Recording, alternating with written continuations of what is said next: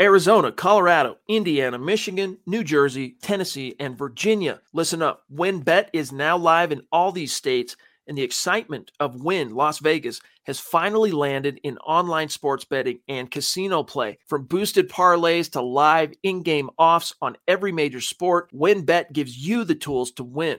Sign up today for your risk-free $1,000 sports bet. Download the WynnBET app now or visit wynnbet.com to start winning.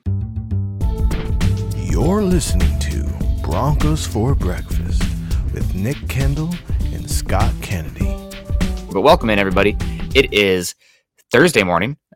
Correct? Yeah, Thursday morning. The time flies. It is November 18th, and it is 7:33 a.m. Mountain Time, which means it's time for another episode of Broncos for Breakfast. I am Nick Kendall, and joined by, as always, good friend and co-host Scott Kennedy. Good morning, India. Scott, how's the coffee? Coffee, I think it's a little strong. So by the time I get through about a quart of this before the morning is over in my Broncos for Breakfast mug, we could be flying. We might be flying. Buzzing at least a little bit. Well, welcome in, guys. Obviously, you can find Scott and myself on Twitter. Scott is at Scout Kennedy and myself at Nick Kendall MHH. Make sure you're also following us at Huddle Up Pod and at Mile High Huddle. Christmas right around the corner, guys. Make sure you're going to huddleuppod.com to get your swag on, as Chad likes to say. You know, we got the hats, we got the shirts, we got coffee mugs. I think if you guys are big supporters of the show, which I feel like we've had a pretty good jump here of gotta get Scott Kennedy all the way around, and Broncos for Breakfast over this light balance. Oh, well, it does it every time I drink. Like, oh, it's time to drink. Yep, it's a white balance thing on your camera.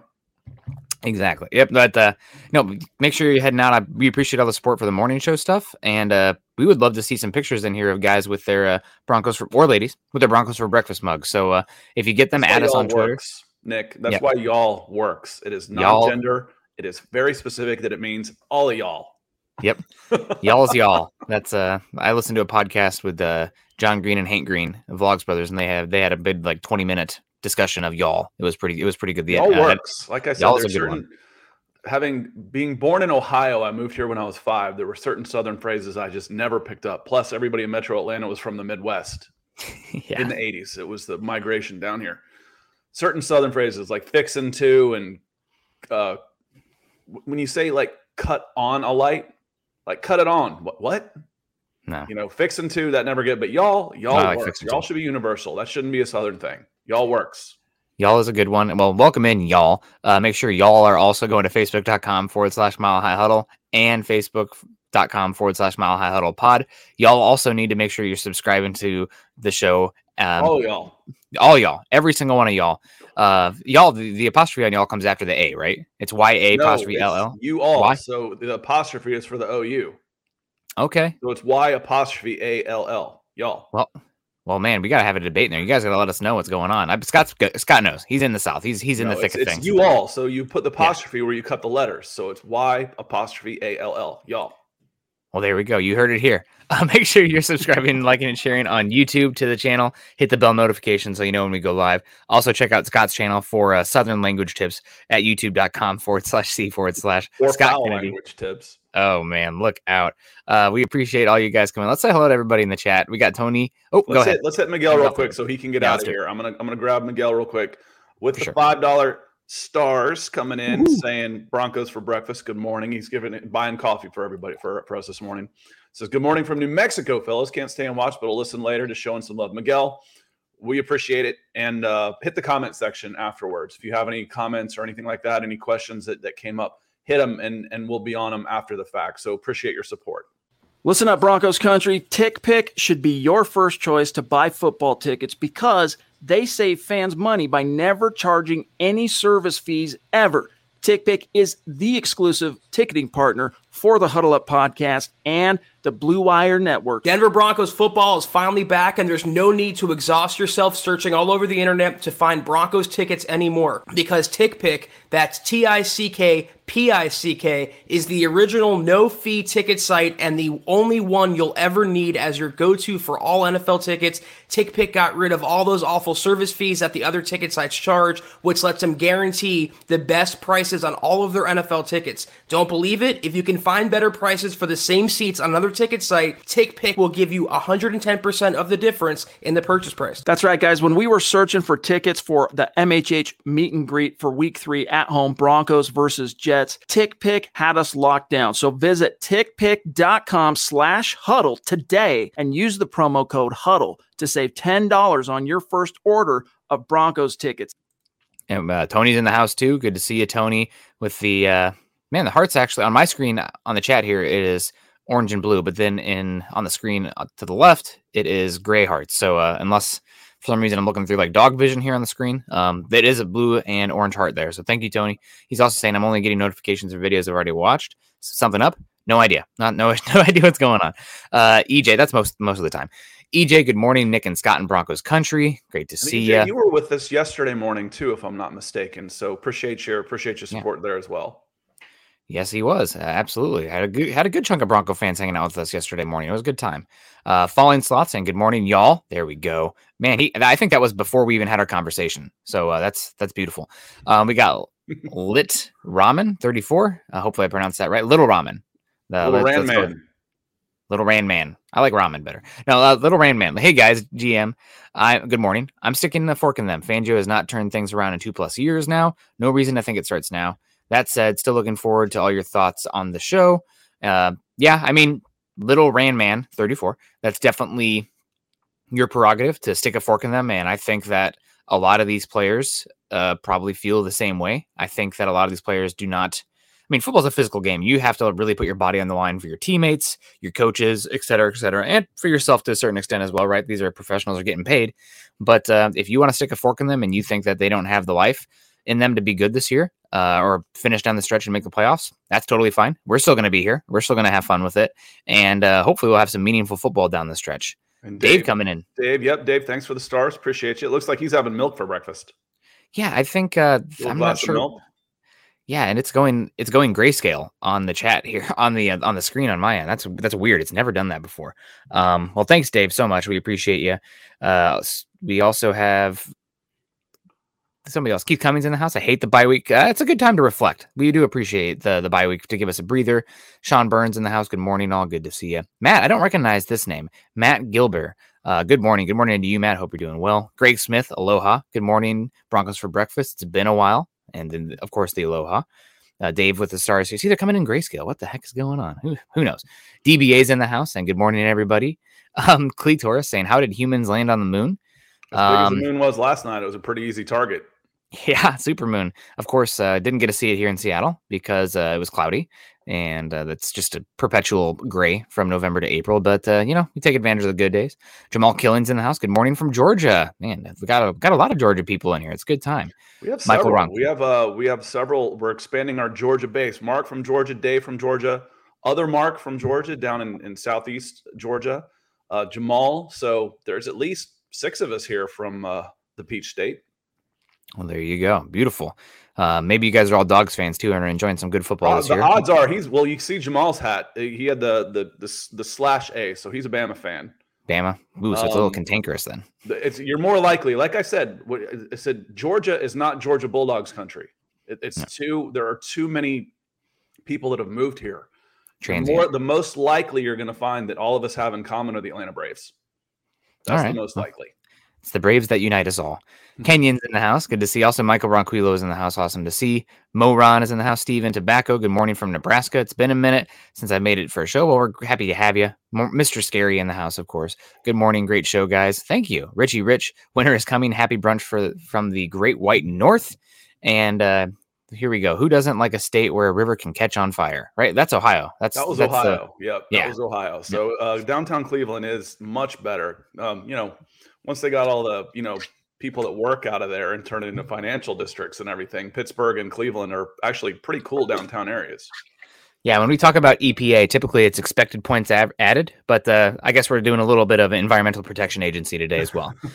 We got Tim coming in. I can't believe there's been no changes starting the bye, but at least we had a good week of practice. Tim, you scared me for a second with that Eagles logo. I was going to congrats. Tim lost a bet. He said that's right. He said that on Tuesday. I recall. On Monday, so he lost a bet. If that's all it costs you, you got off easy. Yeah. I agree with you so much on that. And also just a quick announcement talking about Mondays. We won't be here this Monday. Scott has some stuff going on, and we're going to take a little breather. We'll still be Tuesday and Thursday next week, but following the bye, we're going to take the Monday aftermath show on Monday since there is no game. Yep. And the good news is Peter with the stars. Yep. Thank you, Peter. Broncos won't. Yep. 100%. And get your stars this week. No, they will not. Well, God, we say that. Hopefully none of the players do anything stupid in their free time that they have. Maybe with the loss, they have a little less free time, but we'll see. But no, the main topic today we wanted to get into is fixing the Denver Broncos. Now, typically this is an off-season topic, but with where the Broncos are right now and the parameters that they have for the rest of the season, this is a team that is still in the thick of things. I know everybody's really living week to week as a fan base. It's the Broncos are the... Yeah, sorry. It's the Broncos living week to week, up and down league right now. You kill the Cowboys. Oh man, we're great. We're going to the playoffs. Maybe, who knows, win and get in, and anything can happen. Lose to the Eagles. Oh man, Broncos need to tear it all down, sell everybody, and start from scratch. Truth probably lies in the middle. As I think it's important to think about this season as a trend line, right? Are the Bills as bad as the team that lost to Jacksonville 6-9? No. Are they as good as the team that beat the Jets 2,000 to -5? No. But they're in the middle. So probably the same with the Broncos. Not as bad as they look versus the Eagles. Not as good as they look versus the Cowboys. Still in the thick of things. 5 AFC West games left too. I mean, they really have a chance to. They control their own destiny, I guess, is what it comes down to. And like I said from the beginning, this was a bad matchup for the Broncos against the Eagles. Yep. With their problems that they've got in the trenches, the teams that have the Broncos have looked the worst against are the teams with the strongest lines of scrimmage. Usually those are the best teams. Philadelphia Eagles have got some other stuff going on where they haven't been able to put it all together, but they've played, for the most part, some close games. Their losses have been good losses, so to speak. But that was, again, you're going 2 backup offensive tackles, a rookie guard, center that's been meh, another guard who's been meh pretty much all season against that front four. You're gonna have some trouble.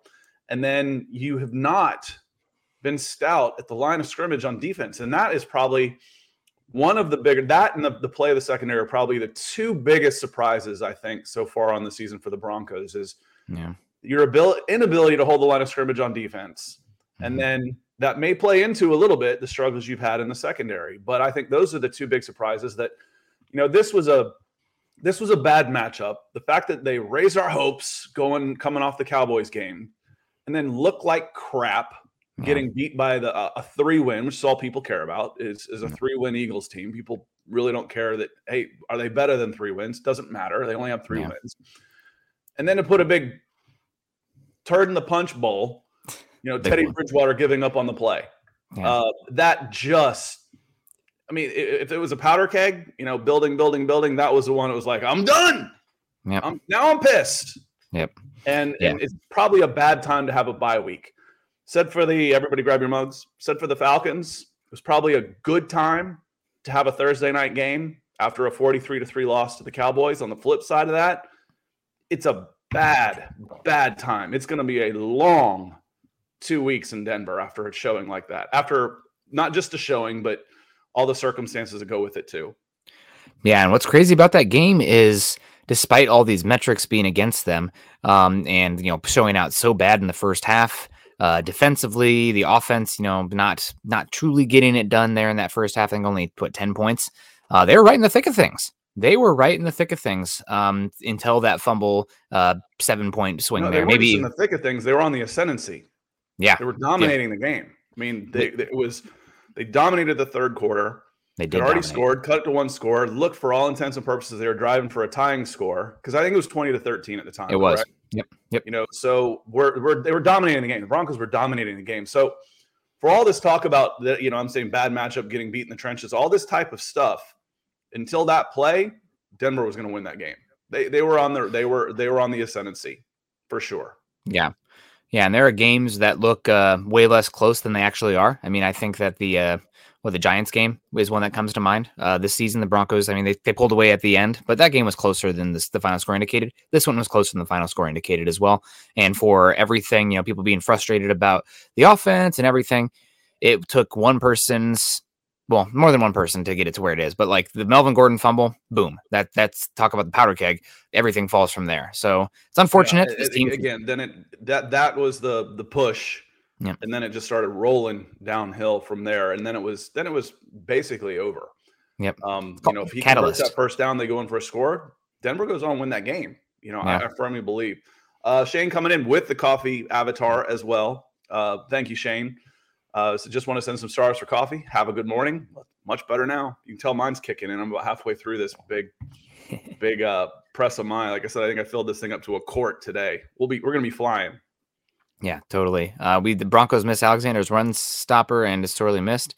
You're correct there. They also miss the likes of Josie Jewell. I mean, they really do. Those two guys. And then it's not just the linebackers. Well, technically they're linebackers, but it's the edge rushing position too.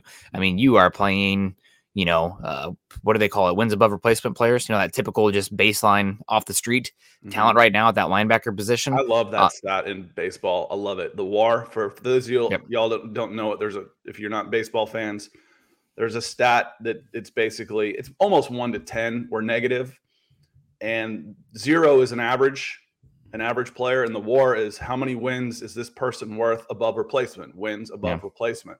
So the higher that number is, the more valuable that player is. And I think it's you're throwing in a bunch of negative WAR guys. These are negative level replacements. And I think, Alexander Johnson's missed, but I think Josie Jewell was a bigger mess right now. The way he started off the season, he was playing so well. Yep, he really was. And it's unfortunate. I mean, we've seen two games now where teams have systematically targeted Malik Reed on first and second down to great success. I think Malik Reed is a fine player. I think there's a lot of projection from the fan base because people want, him to be the next Shaq Barrett, right? People look for patterns where there aren't patterns, the universe is chaos. But an undrafted free agent edge rusher who maybe looks better than our first round pick. That guy could be Shaq Barrett. It's Shane Ray and Shaq Barrett all over again. It's not the case for Malik Reed. I think he's a fine backup edge rusher, but for starting base packages, that's not great. Let's go back to scheming and personnel. Remember we were talking about how bad the scheming was in the Pittsburgh Steelers game when you got Noah Fant trying to block TJ Watt one-on-one. Yeah. No chance.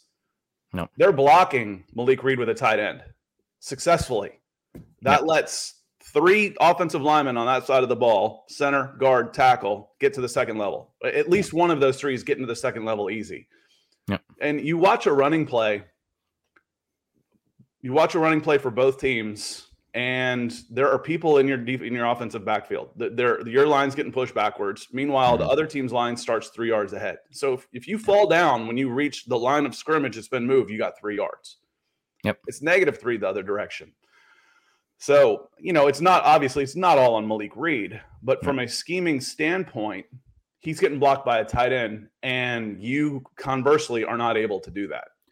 Yeah. And I think it is important to offer a little bit of perspective on the Eagles so far. The last 3 weeks, they've really started to click. They really have. They are the number 2 offense in EPA per play over the last 3 weeks. They are the number 2 passing offense in EPA per play. They're the number 4 rushing offense. They're also the number 1 DVOA offense over the last 3 weeks as well. So this is an Eagles team. What are they now? 4-6.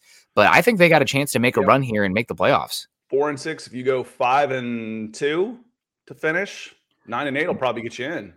Yeah, they're hot. The way the NFC is, especially, 9-8 get you second in the division in the NFC East. Yep. But Chris coming in says, "What game do you plan to watch this Sunday during the Broncos bye?" Probably NFL Red Zone. That's the big one. Or I'll start doing a lot of college work as well. Because the NFL draft is right around the corner, and there are a lot of edge rushers, offensive tackles, and cornerbacks that I need to get my eyes on that I have not yet. So I'm excited about that. I've done a lot of work on quarterbacks so far this season. I only have a little bit of all 22 tape, the above angle from behind, which is really important to see because you can see the footwork better. You can see the quarterback's head better, blah, blah, blah. But I've done a lot of work on quarterbacks. I'm having a hard time falling in love with any of these guys, but it is what it is. And I'll probably watch a lot of the other positions. I'm really excited about this offensive tackle class. I think it's actually my advice really on scouting is don't overthink it. There is such a thing as too much information. Mm-hmm. A lot of times, most of the time, your first instinct is the right instinct when it comes to scouting. If you're any good at this at all, Yeah. So don't overthink it. Don't go looking. One of the problems you can have when you go to an event that is light on talent is trying to make somebody into something they're not. Yeah. It's like, oh, well, that kid was really good. Yeah, but he still stinks. Yeah. So just my advice as someone who's been doing this for a long, long time. I will be driving back from Knoxville, Tennessee on Sunday. Beautiful. Y'all know my son's a baseball player. He's also a very good goalkeeper, and he plays in a regional league. So we play in Chattanooga, Tennessee Saturday morning. We play in Knoxville, Tennessee on Sunday morning. Leave there about 1 or so, and puts me home about 5. So I'll come home, get some dinner, and then I'll see y'all for the Broncos show on Sunday night. Yeah, no, totally. That'll be great. Okay, my hands are off the wheel. Boom. Good morning, Nick and Scott, Broncos country. I think I need to get a Broncos for breakfast hat. Really digging it. I dig it too. I mean, I just love the gray. Just, clean, sleek. Moving forward, Fangio says he has no idea when Chubb is returning, and I thought he was in control of the defense. If Chubb has to come back, would it be a difference? Not doubting his ability, but his history of injuries got me starting to lose faith in him. I think the injuries perspective is more of a long-term thing. And if Chubb isn't healthy, they should not put him out there. I know that they really need him because he's probably, Chubb, when he's healthy on this team, would probably be either the second or third most valuable player on that defense. Probably Surtain would be number 1, and then it'd be close between Simmons and Chubb just because of how much more valuable an edge rusher is compared to a safety. And he's back next year, right? He is. You have one more year picked up. Yep.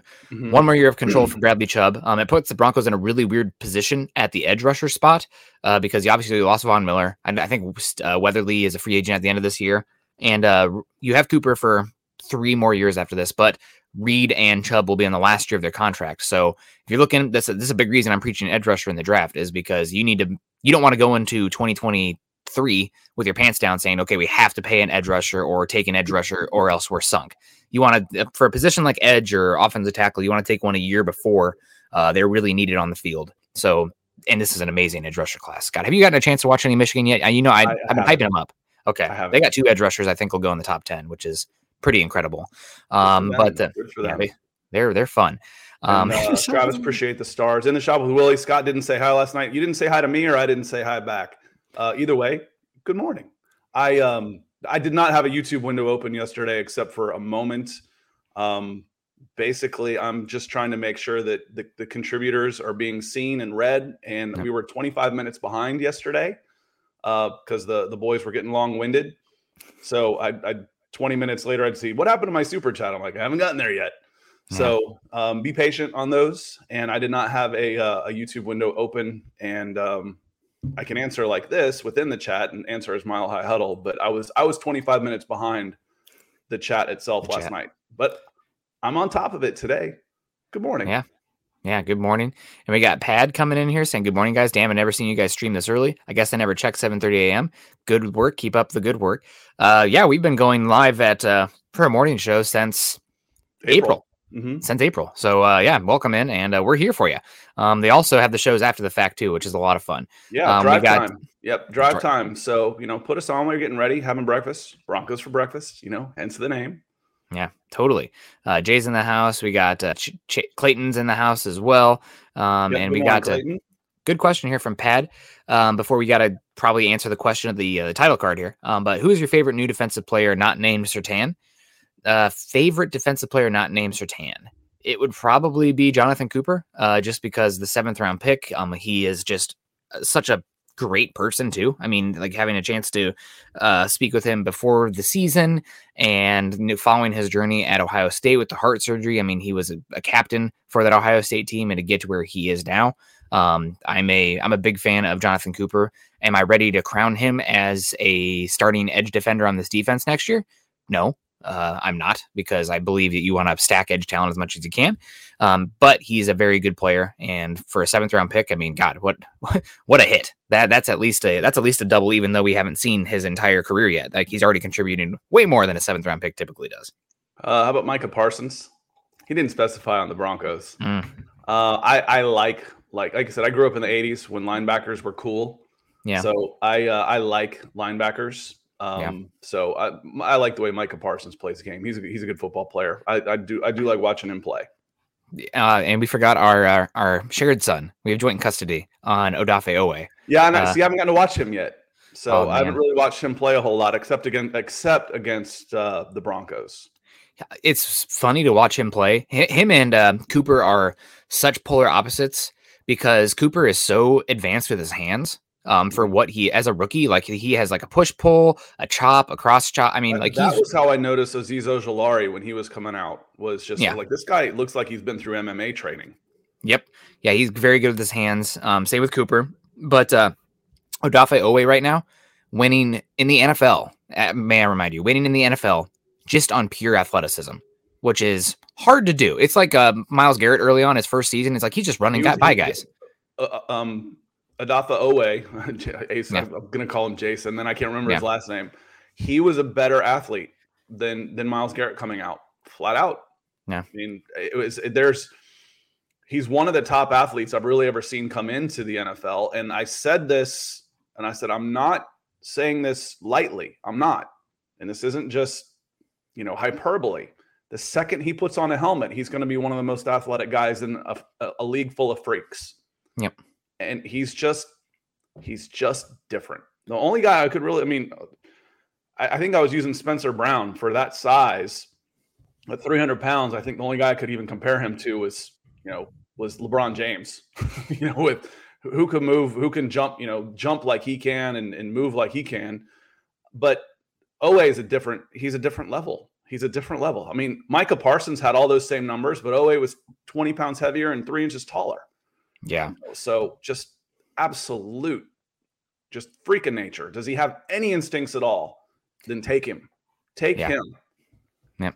He's fun. I really love what the Ravens are doing with the twist and stunt game with him too, because he is so powerful and he's got, the 6'5", but he's got 34.5-inch arm length. So he can hang with tackles, guards. It doesn't matter. You're clogging lanes like that too. What do you say? If you can't get to the quarterback, get your hands up. Well, now you got to throw over 10 feet. So Andrew, appreciate the stars coming in. Have a good day at work, and we'll see you later for sure. Hit up the comments after the fact if you have any questions. We'll see them.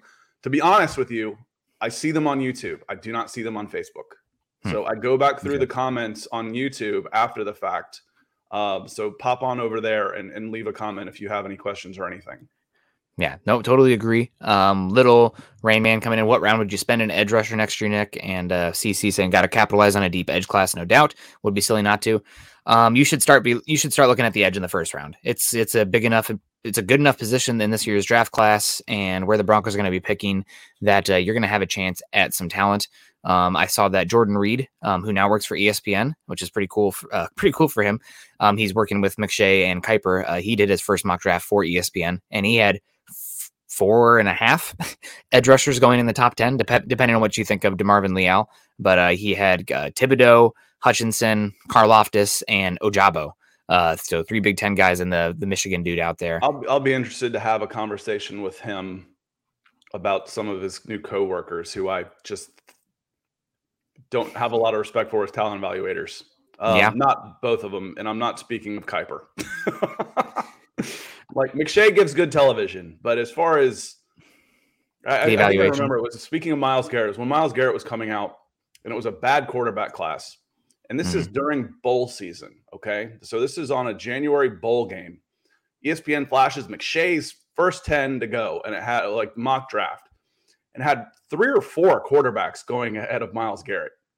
And I'm like, and this is just a latest example of this guy just, dude, I mean, it's January. You should know better than this. This guy is, maybe somebody gets desperate and takes 1 quarterback ahead of Myles Garrett. But if you think I tweeted out there, I said, if 3 quarterbacks go ahead of Myles Garrett, I'll buy everybody who retweets this a subscription on Scout. And I hashtagged it safe bet with a screenshot. I'm like, there's just no way. Yeah. Like I said, but I'm probably jealous. He's got better suit, better hair, better job. I'm just jealous. That's all. Yeah, I met McShay and talked with him for a good 15-20 minutes at the Missouri Pro Day back in 2019. I never worked at ESPN. I worked with CBS and Fox guys. Yep. And I did some NFL Network stuff. I did do some NFL Network stuff. Yep. But I never worked with ESPN. Yep. No, totally. Matt McShay, I enjoyed him. I enjoyed talking with Daniel Jeremiah a little bit more, but it's fun to be in the business and rub elbows to some of those guys. But we want to talk about the topic at hand here, which is that of fixing the Broncos for the home stretch here. 7 games left, 5-5, only half a game out, and at worst, coming against the Chargers, they're going to be 1 game out, right? They're not going to play this week, so they're not going to lose a full game in one direction or the other. So Broncos 5-5, they have everything in front of them, but they are so hot and cold right now, up and down, not beating great teams besides the Cowboys. Broncos country at their throats about the quarterback position, the offense in general. Scott, what do we do? Is it time to fold up? How do we fix this team for the home stretch? Oh, how do you fix the team? Fixing the Broncos. Most folks are going to turn around and say, "Oh, you change a quarterback." I don't know that fixes the team. The argument for changing the quarterback is it can't get any worse. Well, it could. It could get worse. It could get worse than 500. Like I said, the biggest argument right now for and let me be clear. I agree with Rex Ryan. I would have benched Teddy for a game. Period. Even if he's still my starter, I'm saying you're going to sit this one out. We're going to send a message. I'm glad you apologize. Now go take a seat. And I don't think there's much chance of that happening. I don't think Drew Lock. I'm almost of the same opinion. I've seen it go around a little bit that Brett Rippon plays before Drew Lock. That's not totally out of the question to me. And people say, well, why doesn't Shurmur step in and say, okay, the season's done. You need to play this guy. The question nobody has asked is, what if Shurmur thinks Drew Lock isn't worth a damn either? Yeah, I think that's a big question. No, sorry, I screwed that up. I made it like a bigger poignant point. Peyton. What if Peyton doesn't think Drew Lock is worth a damn? He's the evaluator. He's the one making the draft picks. Yeah. He's the one that has to build the team. What if he's the one who also doesn't believe in Drew Lock? If there's a complete lack of belief system-wide, organizational-wide, and the only people that seem to say Drew Lock's the guy is us. Yeah. And unfortunately, this is not reporting, but there is some stuff circulating that Drew did some stuff again that maybe would have lost some favor from decision makers in the organization with some just decisions that he's made. It's not just that too. Okay. There's we said at the very beginning, you cannot make a change of an incumbent without the backing of the veterans on the team. Mm-hmm. If the team was behind, if the players were behind Drew Lock, you lose a team. Okay. Yep. Well, did Teddy do that with his fumble? His lack of effort on this, did he lose? We don't know for sure. There's a couple of very vocal people in several of the chats that we do that are adamant that his teammates won't play for him anymore. Like, well, you don't know that. You can't possibly know that. So just please stop saying it. You have an agenda and you're starting to sound like a moron. You don't know that. So it could be that they already punted on Drew Lock too, and the kid needs to learn his lesson. He probably has, and needs a fresh start somewhere else, because if it's a system-wide failure and non-belief in him, including all the way down to the players, then he needs to go. He needs to be somewhere else. Yeah, I agree. So it's it's an unfortunate situation as far as the quarterback goes, but I think they're going to go down with Teddy Bridgewater this season until the season is you're out. And let's say you have 3 to 5 games left, and we need to get some tape out there to see what Drew can do. Then you'll see it. But we'll see. Again, there's some stuff there once again this season with Drew that it's like, come on, man. But we'll see if it comes out in the offseason like it did this last year. But as far as the offense goes, I've seen a lot of, it just makes me laugh, because everybody wants everything all the time. And I've seen a lot of comments where, the Broncos need to get the ball to the running backs more, but at the same time, they need to get Cortland Sutton 10 more targets, but also they have to use the tight ends. One ball, a team that's playing ball control football to complement and protect the defense. And really long. I think their pace is 30th in the NFL as far as how many seconds it takes per play to run, which drains the clock. I think they're 5th this year in time of possession per drive. All this stuff screams, it's not going to be the Broncos in 2013 where you have 5 guys that are amazing fantasy players. like that kind of thing. There's only one ball. So what are you doing? Are you leaning in the run game, or are you going to get the ball to the probably know this. How many plays are being averaged a game right now? Offensive plays. Oh, man, I honestly do not know off the top of my head. I typically think 80 is the right, but that seems like a lot. That seems like a lot. So, for me right now, when I'm thinking the Dallas, what I'd like to see is a perfect distribution is 20 touches for each running back, 25 throws. Okay. If you go 17 for 25, you may only get 3 throws, 3 targets to Sutton, 3 to Patrick, 3 to Fant, 3 to Judy. But I got 20 touches on my running backs with this team. Yep. That to me is how this team should have been built. We talk about, the Patriots coming up and Mac Jones. How is that team built? That team is built with a top 5 defense, strong in the trenches, physical on defense, physical running game, and they've got a quarterback that's playing between 18 and 20. They've won 4 in a row. Newsflash, Fangio's not Bill Belichick, but the other pieces have fallen off for one reason or another, and a lot of it has been injury. So how does this team start to get better? You start to get healthy. That'd be a start. Let's get Garrett Bowles back. Let's solidify the right tackle position. Let's get Quinn Miners a little more experience on this. Yeah. Dalton Risner seems to be playing a little better. Cushenberry has been better, not great, but better. And then Judy's getting healthy and all these type of things. And now, what about the linebacker position again? Yeah. What about the linebacker position? Can Kenny Young, is Baron Browning coming back? He got his egg scrambled too, didn't he? He's been dealing with issues all season. In that Cowboys game, he had a back issue that was re-aggravated in like the second series versus the Eagles. So you hope that is something that gets better in the next after the bye week. But I'm worried that it's something that could be an issue for the rest of the season with the back issue. So we'll see. And like, who really is prepared to lose both your starting linebackers or all your starters at one position? It's not even both at this point. It's both, and then both their backups, and then probably one of their backups, and then they went after their families. Yep. That was an old back to school joke. With and Rodney Dangerfield. Guys in my day were tough. They'd sack the quarterback and then go after their families.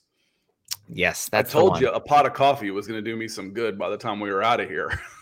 Absolutely. No, yeah, you're totally right. And also some guys failing to step up as well. Justin Sternad's been a massive disappointment out there. I know he just got off the sick bug list as well, but when he's been out there, he's been poor. He's basically a rookie. Yeah, right? But he's a 5th round rookie at that. Like not all of them come in like Jonathan Cooper, where it's like, oh, okay, like that's a red shirt freshman, so to speak. Yeah. Yep. Yeah. Totally. What were you expecting? Again, you see a couple good plays, then we start getting, it's like, okay, Kenny Young came in and had a good game. It's not, oh, this is our linebacker of the future. Is he? Pump the brakes. Let's find out. Malik Reed led the team in sacks last year. Yeah. He should be the guy. Well, let's see. We don't have to make those decisions.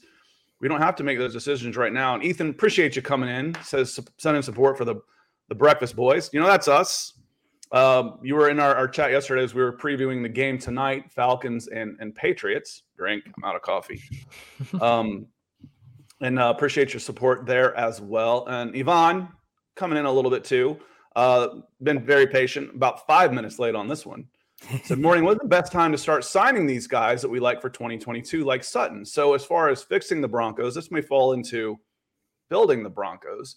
Yeah. But fixing the Broncos and getting Sutton back to 100%, because a true ACL tear for a skill player is an 18-month injury. You can get back to playing and feeling like you're 100% after 10, 11 months. But the mental aspects and all of the lateral movements that comes with being a skill player is typically 18 months. So fixing the Broncos will involve Sutton continuing to progress. Yeah, I think that as far as bringing guys back, I would probably be offering a contract. I'll be offering a low ball-ish contract, not enough to tick them off, but to Sutton and Patrick, if we can get those guys signed now, that would be great. I think both of them will probably look to hit the market, though. If Sutton is only like taking, $17 million a year kind of thing, I'd probably franchise him. I know that you need to get your best player the ball.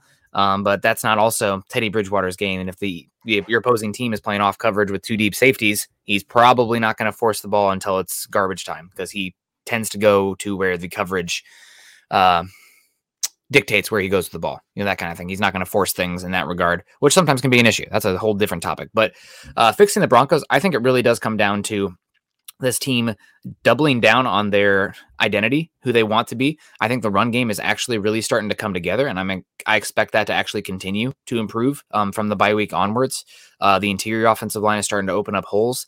The Broncos went from the 32nd team in run stuffs in the NFL 3 weeks ago to now they are 25th. So that's actually some really good improvement, climbing up from the worst in the league to 25th. Hopefully that'll continue. They're also, I think, 4th in the NFL at second level rush yards and 2nd in the NFL at third level rush yards. So once they get past that first level, the running backs are taking care of business and getting some explosive carries. So I think you need to lean into that. Maybe you need to figure out on offense how you can do better on first and second down. I know everybody's freaking out about the Broncos on third down.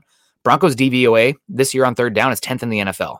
They are 25th and I think 27th on first and long and second and long. You're losing the battle on first and second down, which is resulting in these bad third down looks for you. So you need to figure that out also. But it comes down to the defense, right? Teddy is who he is. Drew Lock's probably not going to play because seems like he's lost the trust of the coaching staff and people in that organization. You're not going to all of a sudden, Teddy's not going to come out here and play like Aaron Rodgers. That's unrealistic expectations. The defense has to play better. They need to play like the unit that leads this team. Cold weather football. You got the AFC West coming home. I'm challenging the defense. They got to be better at the point of attack. They got to get after the quarterback. They got to cover better. And they need to play like I'm not a top 5 unit. Forget it. Out the window. Give me a top 10 unit. Give me a top half of the league unit. And that should be enough to at least make things interesting down the stretch. Well, you were talking about the running backs and their success once they get past the line of scrimmage, for sure. Yeah. Travis says, do you think that Williams should be RB1 over Gordon? I think I want to say done, but that's the type of finality statement I try and lawyer myself into and say, unless certain, give myself an out. But I feel like we should be done seeing Melvin Gordon, unless it happens to be in a rotational situation or Williams isn't available, done making the crucial carries, 4th and 1s, the final series of a game, the last 2 fumbles that he's had. So I don't care who's listed as a starter. I don't care who's listed as the number 1. I care who's getting the majority of the carries, and especially the carries in the most crucial moments. That will tell you who the RB1 is for whatever you want to call it. So I think whether they call it or not, don't worry what they say. Watch what they do. I think Javonte Williams has more touches over the second half of this season than Javonte Williams. And I think it's about 5-1 on the crucial touches. Yeah, I agree with you. And we got Jay saying we are running Williams more. How does that fit the run stuff narrative? Williams has been better in the run stuff. So it's good news, honestly. He's still not as consistent at picking up positive yards as Gordon, because Gordon's been one of the best this year at this. But what's worse than getting stuffed at their line of scrimmage? Coughing up the football. So you got to pick your poison there. But they're both going to get touches down the stretch. But I agree with you. That fumble and that crucial situation, once again, we're also starting to get to cold weather football where it hurts more to tackle guys. Right. And it's also harder to keep your footing when the ground starts to get a little crispy. Right. With the frost. The power becomes more. Y'all have heard me say it before about the speed and the overrated and stuff, but the power becomes more of a factor when you got weather. Guys sliding off you. So vision and balance are 2 things you can't measure a running back, but you can tell when they've got it. And Javonte Williams might not have the best vision compared to some other guys, but his balance is absolutely superb. That's why you see him seemingly never slow down and guys are just sliding off him. They can't knock him over. It's like they hit him and his whole body just moves sideways. It doesn't knock him one way or the other. It just kind of resets where he's running forward. It's pretty fun to watch on here. And Yvonne coming back in with some stars saying it's hard to imagine how this team can turn this around when Fangio doesn't show accountability. It seems like he doesn't care. He strikes me as extraordinarily petty. Fangio, and I know he's an older guy. He's been in the league a long time, but he's still, in essence, a rookie head coach. This is his first head coaching job, right? With the Broncos. Yeah. He strikes me as a young guy who doesn't quite believe that he belongs there and talks too much about things that don't matter. The Ravens stuff was ridiculous. that was ridiculous. Oh, that's what we know that was who they are. They don't care about player safety. Ridiculous. How he talked after the Dallas Cowboys game. I mentioned the word chest thumping. It was ridiculous. 37 years. He's always given his resume. He's always trying to prove to us that he belongs. In the movie A Few Good Men, I think Tom Cruise asked Julia Roberts, says, "Why are you always giving me your resume?" And she says, "Because I want you to think I'm a good lawyer." That's how I feel about Fangio. It's like, who are you trying to convince? Because we're not. And by you keeping telling us this, talking about losing the players, we mentioned that with Locke. Is that a possibility? I think it's a damn near certainty with Vic Fangio. Yeah. Yep. It's rough. But 5-5, things can change quickly, right? That's you gotta keep your nose on the grindstone here because it can change quickly. They're gonna have to go out and varsity blues this thing and leave their coach behind and go out and call their own plays. Yeah. It's really the rest of the season is going to come down to if this defense can get back on track, because the offense, I think they are the identity that anybody could have realistically expected with Teddy Bridgewater. If they fall behind early, you're in trouble, because Teddy, from the 5 to 7 step drop back game with two backup tackles, he's not good enough to run that. And we knew that coming into the season. That's why you get only paying him $4.5 million. That's why he was costed a 6th-round pick. Thank you. Wrong that still makes him. It was Demi Moore. Thank you. Yes. Demi Moore was the lawyer in A Few Good Men. I always think of Opera Man when I hear the name Demi Moore, because Adam Sandler had a skit singing to Demi Moore as Opera Man. But DWI guys, hilarious on that show. Yes, he was. I always watch with the Hanukkah song. It's Christmas time coming. We got the Hanukkah song coming up. The DWI guys coming in saying Patrick more likely to sign a low ball off contract than Sutton. Definitely possible. I think both these guys are going to try to get to the league. And I know that Patrick has been healthy for the Broncos, but the reason he fell in the draft like he did when he came out and bounced around a little bit is because he had, I think, a back injury. So he's a little bit older. He's had a history of injury, and I think this is his chance to cash in. So maybe he signs the low ball for the guarantees, because who knows what happens. But I think he's going to get a decent market. If Kenny Galladay can get that type of contract, I think Tim Patrick's going to have a solid market as well. Tim Patrick's starting to get some national attention too, for people that think that they can get him at a lower rate. I saw a graphic, some Twitter nerd, and I say that affectionately because that's kind of who we are. Posted a percentage. It was a chart, and I apologize to him already, but posted a chart of percentage of plays that have gone for first downs on targets, etc. And Tim Patrick was like 6th in the NFL, and everybody else in the top 15 was a household name.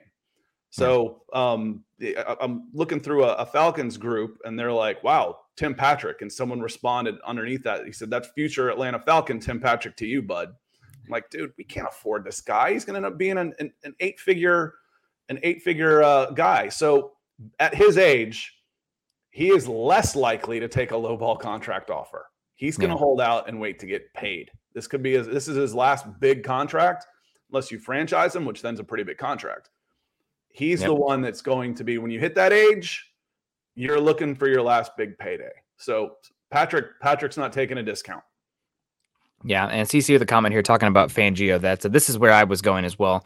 You talked about Fangio being petty. I see him as being somebody who's pretty insecure. I think he is. It's two sides of the same coin for sure. Yeah. I may not have explained myself correctly, but bingo, that's it. Yep. Going down, pointing his finger at everybody else. But I think that sticking with Teddy Bridgewater is betting on himself in the defense, because, and I wish I had pulled this stat up, but there's one stat that really encapsulates, why are the Broncos sticking with Teddy Bridgewater? Their points per game this year is up or points per possession is up, but the points per game per down, they've been worse in the red zone this year. Their third down conversion rate is in the bottom 10 in the NFL this year. Why are they sticking with Teddy Bridgewater? The Broncos defense this year has the second best starting field position in the NFL. It typically on their, I want to say it's the 24. And last year, the Broncos were 31st in the NFL, 30th or 31st in the NFL in defensive starting field position. Teddy just sets up the defense better than Drew Lock, and that has a lot to do with turnovers. Turnovers kill you in this league. And if you are a team that has small margin for error, like the Broncos, that are not putting up points regardless of who the quarterback is between either of them, probably going to go with a guy that sets up the defense to be better, and that is Teddy right now. And That's what the data supports, and I think that's what Vic Fangio sees as well. So I think he's betting that I can get this defense whipped up. I can get them playing like I know they can, and hopefully they can be better. I don't know if that's the case. I think you're reading too much into this, dude. Yeah, I think it's very simple. I'm not playing that guy. That's it. Yeah. I'm not playing him. That's it. Yeah. I don't care who my other guy is. I'm not playing this one. This isn't so much about Teddy Bridgewater as it is about Drew Lock. Yeah. Yeah. I guess we need to see if anything else comes out here about Lock. But and the thing is, it's not the one, like I said, the one problem, I'm certainly willing to say that this is a grudge. He's been written off, all that type of stuff. The one thing I don't like seeing is the rewriting of history. Oh God, terrible. If Drew Lock was Aaron Rodgers, in his first, it showed huge promise, but Drew Lock wasn't very good. Okay, so I've said it. I've told you behind the scenes. I'm like, I've never seen a fan base pine for a bad quarterback so strongly and vehemently as I've seen with the Broncos, this Broncos community and Drew Lock. Most of the time, you can't wait to get rid of this guy. Usually, you're writing off the young guys way too soon. And it's been the opposite here. The loyalty shown to a guy who's where he finished last year has been impressive. Impressive is a word. And impressive. Impressive is a word. I think it's going to be, I think probably what happens is you love that guy when they're here, but then when they go on to somewhere else, then they show who they are. It's like, oh, okay, I get it now. And it's going to, I think, follow the footsteps of Philip Lindsay, who, everybody in Denver absolutely just head over heels in love with, goes to a different team, tends to struggle. It's like, okay, maybe he wasn't as good as we thought he was while we were here.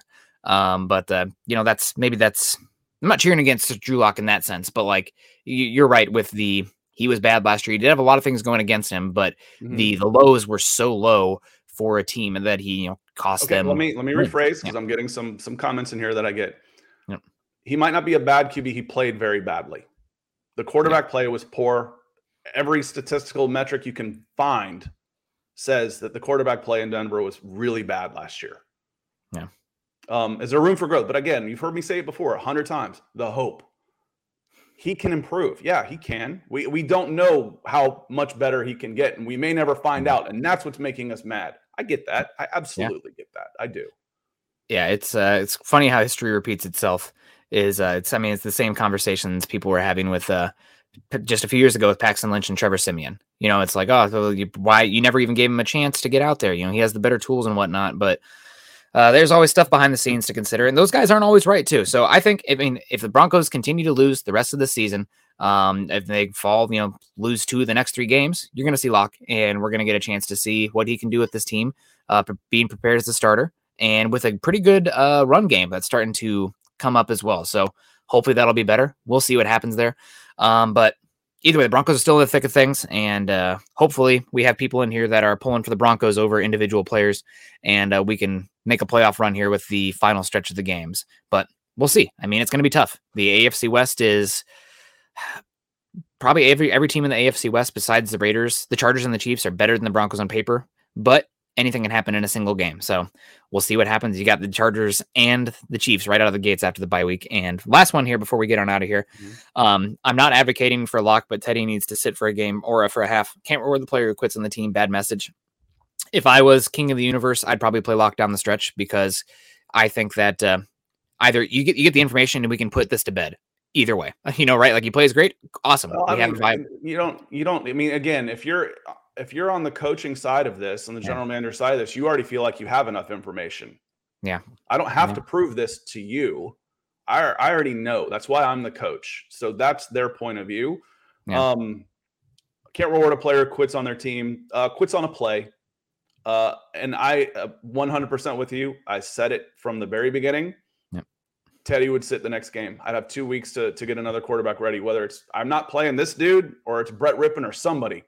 Kendall Hinton, somebody. Yep. Teddy's sitting. At least a quarter, something. He's sitting. Yep. I'm with you 100%.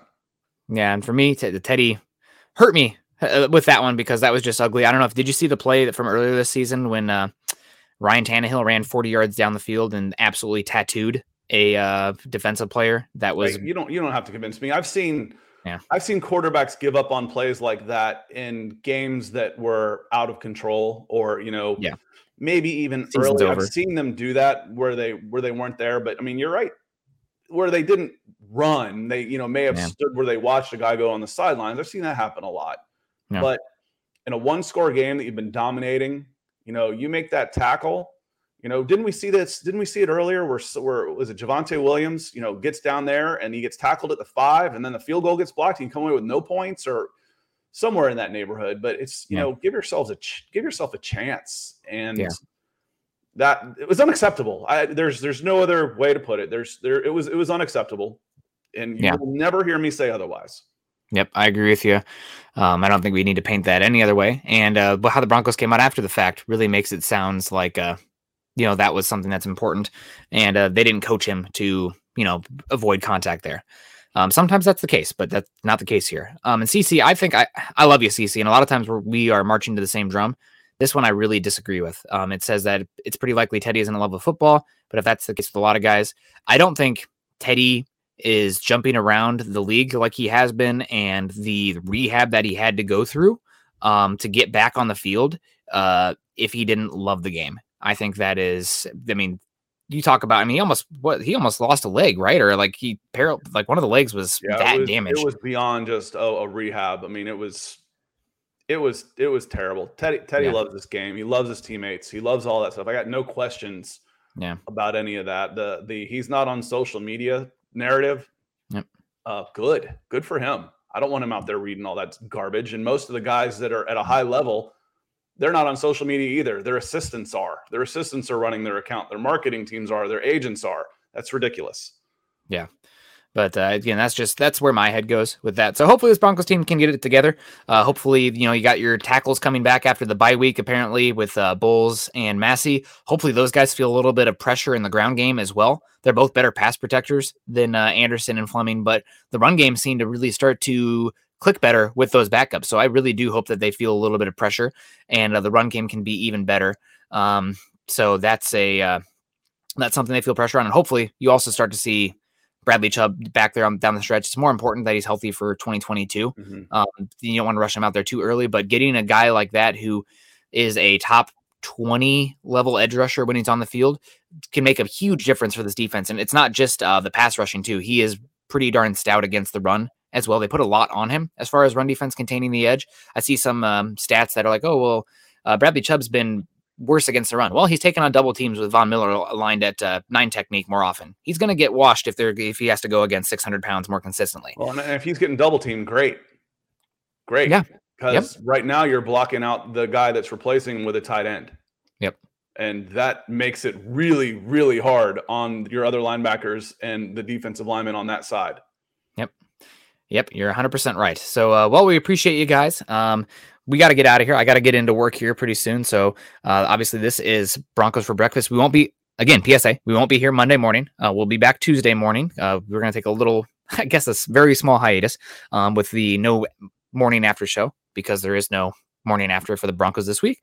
You guys can follow us at Huddle Up Pod and at Mile High Huddle. Also, make sure you're following Scott and myself. Scott is at Scout Kennedy. I am at Nick Kendall MHH. Make sure you're following us on Facebook.com/Mile High Huddle. And Facebook.com/Mile High Huddle Pod. And if you haven't seen the short I put up of Coach Klein and Teddy Bridgewater film review on my channel, go watch it. It's funny. I think my wife said it. She was like, "Did that thing pop?" I'm like, "No, not really." She goes, "It almost looks too serious. It almost looks like it's too real. It's a joke. It's funny." I string together a couple of movie clips. Jeremy Shawn, who isn't here. Where's Jeremy today? I haven't seen him today. Go. I don't know. Go check it out on my YouTube channel. It's funny. Yeah, you should go check it out, guys. Speaking of Scott's YouTube channel, make sure you're following Scott at right there, the link right there, youtube.com/C/Scott Kennedy. And make sure you guys subscribe, like, and share to this channel as well. We appreciate you guys. Again, things are going to hopefully be fun down the stretch here. But either way, it's football. And when the Broncos are not good like they have been the last 6 years, it comes to be, March, I guess it's after the draft, but, July, August, we're sitting here raring to go talking some more football, good or bad. So appreciate these moments. It's going to be fun either way, because a couple more losses like this and you and I are going to turn to the draft, which we absolutely love. A couple wins, we get to start analyzing playoff potentials, which we love. Either way, we win. We get to talk football. And we get to hang out with you guys. That's a win in my book. So appreciate you guys. We'll see you on Tuesday morning. I'll see you guys on Saturday night. Stay safe. Make sure you're stopping by tonight to listen to Huddle Up. And be kind. That's also a big one. And go Broncos. Head on over to milehighhuddle.com for all things Broncos.